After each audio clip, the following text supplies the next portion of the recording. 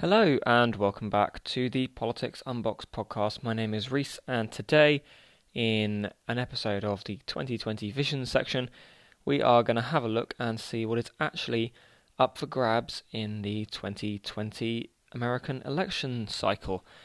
So, as that sort of broad definition suggests, it isn't just the presidency that is going to be up for grabs, although that is, of course, the headline act, if you will. There are a number of roles and posts that are going to be, up in the air and all going to be elected on the same day. The federal law saying the first Tuesday after the first Monday in November, which I believe puts it at the 3rd this year. There are a number of different roles that are all going to be up for grabs, and we're going to see what winning each one of those would really do for the country and mean. So, let's have a look. Obviously, the first one is the presidency. That is the big one. Every 4 years, as per the United States Constitution, the United States has a presidential election. That president is then put on a 4-year term, which ends very specifically on the 20th of January. So even if there has been rumours of the president's term, in this case Donald Trump's term, ends on the 20th of January. That is written into sort of the founding documents of America, although it is in fact an amendment to the Constitution which gives the president that specific limit. This time around, the candidates are, barring any complete changes that would be right now out of the question, we're looking at Joe Biden as the Democratic candidate and Donald Trump, the incumbent, as the Republican candidate. There are, of course, going to be other candidates on the ballot. You will see Libertarian candidates, maybe even Mark Whitney on that ballot paper. You will see a Green Party candidate. I don't think it's going to be Jill Stein this year. She has run the last couple of presidential cycles for the Green Party, and there will be all manner of other candidates, and of course you are still allowed to write in a candidate. That is how an electoral college member was able to vote for Faith Spotted Eagle. So one of the electoral college votes that are assigned after the vote in each state. In Washington, I believe, in the 2016 cycle went to Faith Spotted Eagle, an indigenous Native American campaigner, and Ohio Governor John Kasich, I think, got an electoral college vote. He was not on the ballot paper. He didn't quite make it to be the Republican nominee.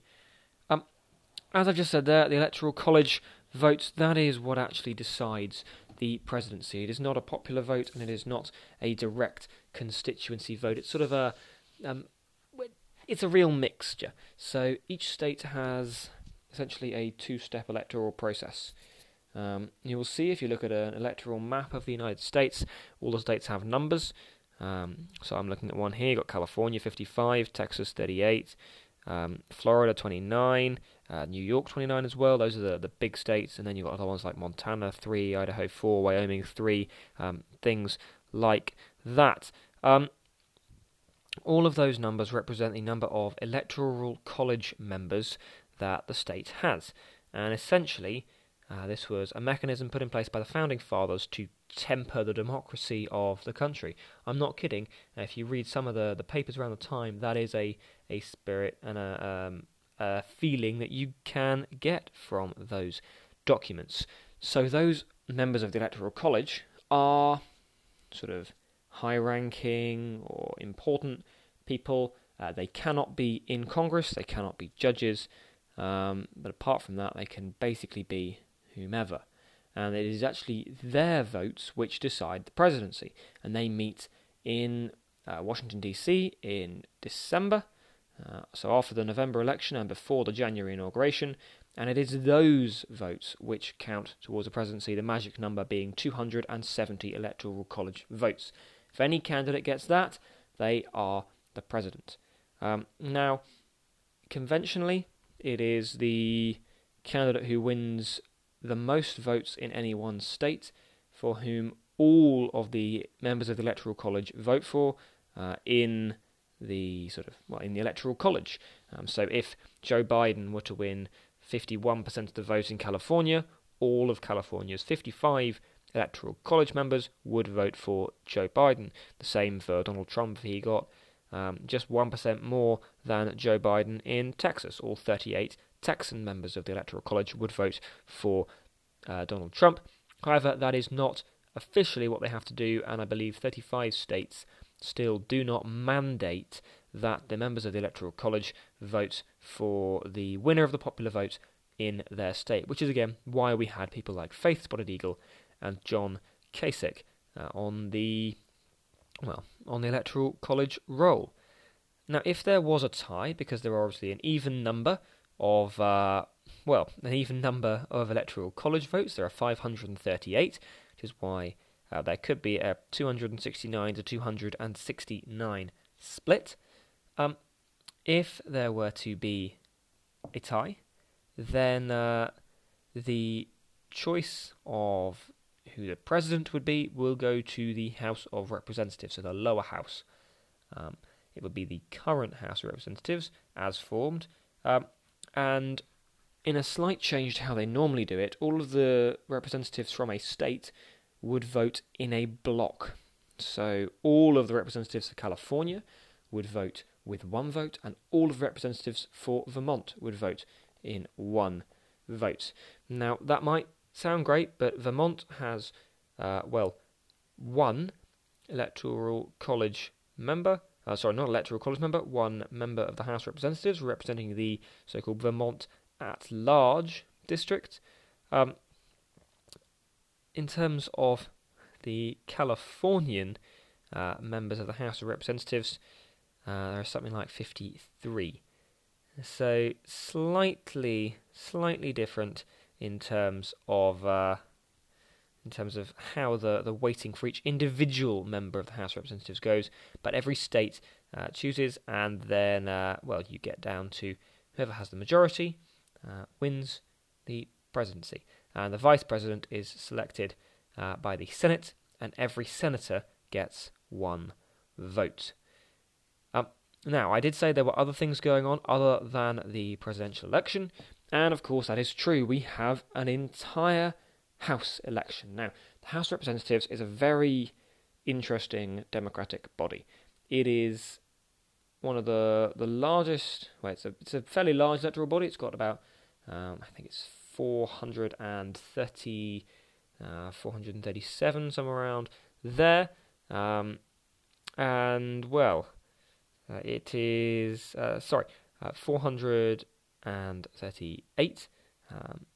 It has a lot of representatives, a lot of members, and they are entirely newly elected every 2 years. So all of the members of the House of Representatives will be up for election in this November's general election. Obviously, provided it goes ahead in November, but I have done a feature on that. That means that everyone, including Nancy Pelosi, including Alessandra Ocasio-Cortez, and all of the other representatives, just picking two out there that I've spoken about a little bit on this podcast, are up for re-election. So we really don't know what the House of Representatives is actually going to look like after this election. It could be completely different. Chances are, though, that most of the incumbents will win, and we will end up with a House that looks roughly as it does now, as in there is a Democratic majority. Nancy Pelosi will probably remain Speaker of the House of Representatives. The Democrats will probably, I say probably because, again, a long time to go until November. A lot of things could happen in that intervening time, but it looks likely, quite frankly, that the Democrats will remain in charge of the House of Representatives. So that is one thing done, the presidency, and another one, the House of Representatives. Now the second House of Congress, the Senate. Now the Senate is slightly different to the House. It is the upper chamber, technically, in the United States system, and there are 100 senators, 2 per state, and they all these senators serve 6-year terms, and a third of the Senate is elected or re-elected every year. Now, there are 1 or 2 special elections coming up in this electoral cycle. And there's one in Georgia, I know, and I can't remember where the other one is, but I think there are 2 special elections, which means that this year there are 35 seats up for grabs in the Senate. And it looks like, I hasten to add, looks like the Republicans will probably keep their control of the Senate at the moment. If you look at the Sabato Crystal Ball, which is a very good website there, run by Dr. Larry Sabato, his sort of institute, his policy think tank, however you want to call it. A very good psephologist or studier of elections, Larry Sabato, reckons that Republicans will almost certainly keep their majority. The only places that are really completely up in the air, North Carolina and Maine, but at the moment he's predicting a 50-48 with 2 that he just can't predict, and the Republicans will keep control of the Senate. If they don't, however, then, it gets a little bit tricky for both the Republicans and Democrats, because if the House is Democrat and the Senate is Democrat and the President is Republican, we saw how that worked when it was Republican Senate, Republican House, and Barack Obama as President.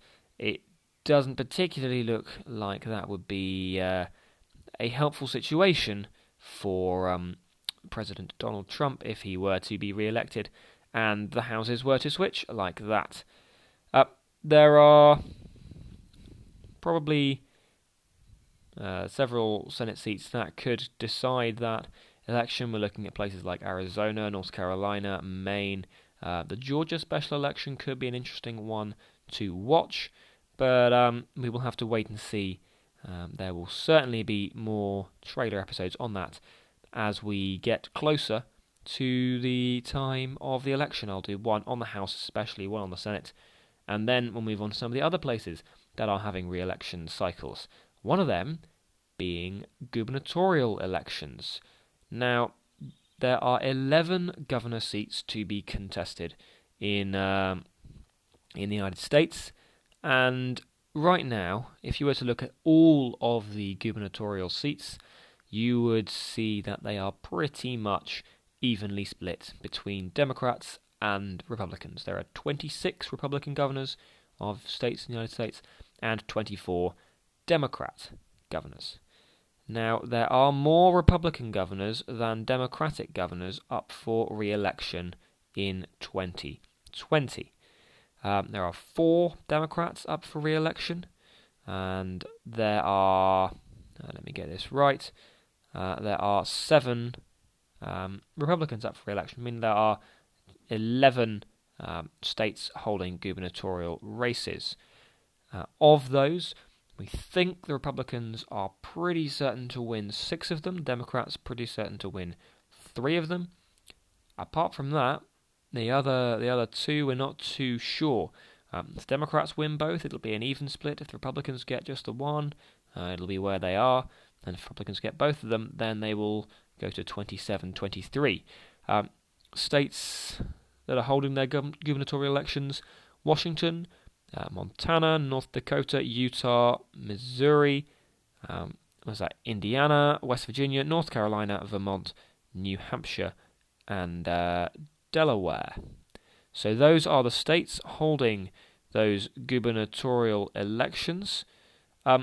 This is mainly for a 4-year term, although New Hampshire and Vermont are 2-year terms. This is, looking interesting. It's probably not going to change too much. Again, all these governorships, very important on the individual state levels, don't have too much federal impact, especially when the president is saying things like he has total power. That is, well, one of the more outlandish quotes from Donald Trump's news briefings, which he has now stopped. The comedy value is going down, possibly the rates of bleach injection also going down as he stops taking the stand. But enough about that. Those are the gubernatorial races that will be going on in 2020. Now, there are going to be also elections much lower down. So there will be state senates up for elections, state House of Representatives, mayors, judges, sheriffs, all of those. All of those will have plenty of elections up and down the country in November of 2020. And whatever happens, either up the ticket with the presidential election or down the ticket with all of the lower and lower races, it will change the picture of the United States. I said a comment that was possibly can be interpreted out of context as the governors are not too important on a federal level. Perhaps they aren't. They don't have the same influence that the president does. But on a state level, they are essentially the president. If you look at California, the governor of California, if he were to be able to declare independence for his state, it would be one of the biggest economies in the world. I think in the top 5 or 6. It would be bigger than the United Kingdom, possibly, in terms of the size of the economy. That's a pretty powerful position to be in. We can't underestimate the importance of these governors. So, whether it's the presidential race, the Senate race, the House race, gubernatorial races, state senates, state houses, sheriffs, mayors, councillors, judges, whatever. If you have the right to vote in America, go out and vote. Because even on the smallest possible scale, your vote could make a difference. And even if your candidate doesn't win, you've participated, you've made your voice heard. By running them close, it might make them more likely to concede and to give way to some of your points of views. Anyway, that is all we have time for today on the Politics Unboxed podcast. I'd like to thank you very much for listening. Hope to see you all around again soon for the next episode, and goodbye.